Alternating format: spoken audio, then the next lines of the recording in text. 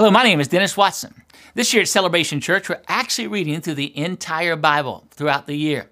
What I mean is that we're using the one-year Bible reading plan, and every day we're asking our people to read a portion of the Old Testament, a portion of the New Testament, a psalm, and a proverb. And then daily we're sharing with you devotions based on one of those passages. Today's devotion is found in Genesis chapter 13. Genesis chapter 13 and Genesis chapter 14. The Bible says, while Abram stayed in the land of Canaan, Lot moved his tents to a place near Sodom among the cities of the plain. The people of this area were unusually wicked and sinned greatly against the Lord. That's Genesis 13, verses 12 and 13. Here's a question I have for you. When have you made a decision that seemed to be a good decision, but later on turned out to be a bad or even disastrous decision? In our text, we find Abram's nephew, Lot, making such a decision. The Lord had greatly blessed Abram and Lot. He had guided their steps. He had blessed them with increasing herds and with great wealth for that day, and he had provided them with uncontested land. But because of the Lord's blessings upon Abram's and Lot's herds, the land became crowded, and an argument broke out between their herdsmen. Obviously, a move was necessary, and as a generous and loving man, Abram gave Lot the first choice as to whether he would move his family and herds or if Abram would move. And the Bible says that Lot looked at the fertile plains of the Jordan Valley eastward across the Jordan River and determined to move his family in that direction. Now, although Lot moved his family and herds to an area that was well watered, it was also an area where the people were very sinful. So here's my second question for you. Like Lot, have you ever made a vocational, relational, geographical, or financial move that appeared to be the best for you and your family, but was a disastrous decision because of what the move exposed you or your family to? And also, why did you make that decision?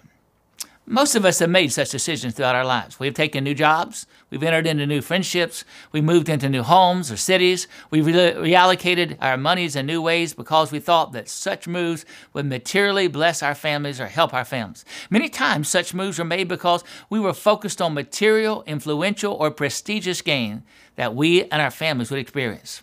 Although it's not wrong to pursue material gain in our lives, it is wrong when that pursuit of material gain causes us to compromise our values in any area of our lives. We know what happened to Lot and to his family. You can read about it and later on in Genesis chapter 19. They eventually moved into the city of Sodom and began to live to some degree like the Sodomites of that day, forsaking God's values for the values of the world. Eventually, Lot's decision, based on his materialistic instincts, caused him to leave Sodom in haste. He left behind his fortune, his wife was turned into a pillar of salt, and his son-in-laws received the judgment and destruction of the Lord.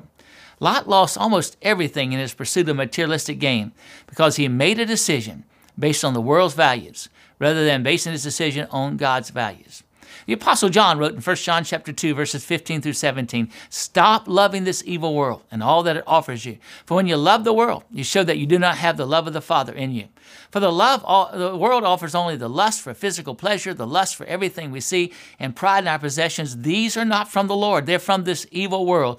And this world is fading away along with everything it craves. But if you do the will of God, you will live forever." You see, if we're going to continue to experience God's blessings upon our lives, we will need to continue prioritizing Him, His desires for us, and His values over our priorities, desires, and values.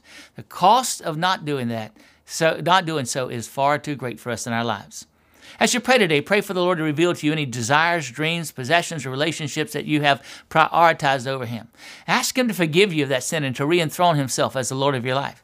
Then number 2, pray for the Lord to enable you to undo, wherever possible, undo some of the bad decisions you made in the past.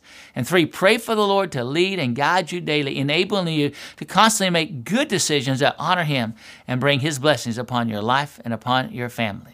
Thank you so much for joining us today for today's devotion. Please join us again tomorrow and encourage your friends and family members to join us as well.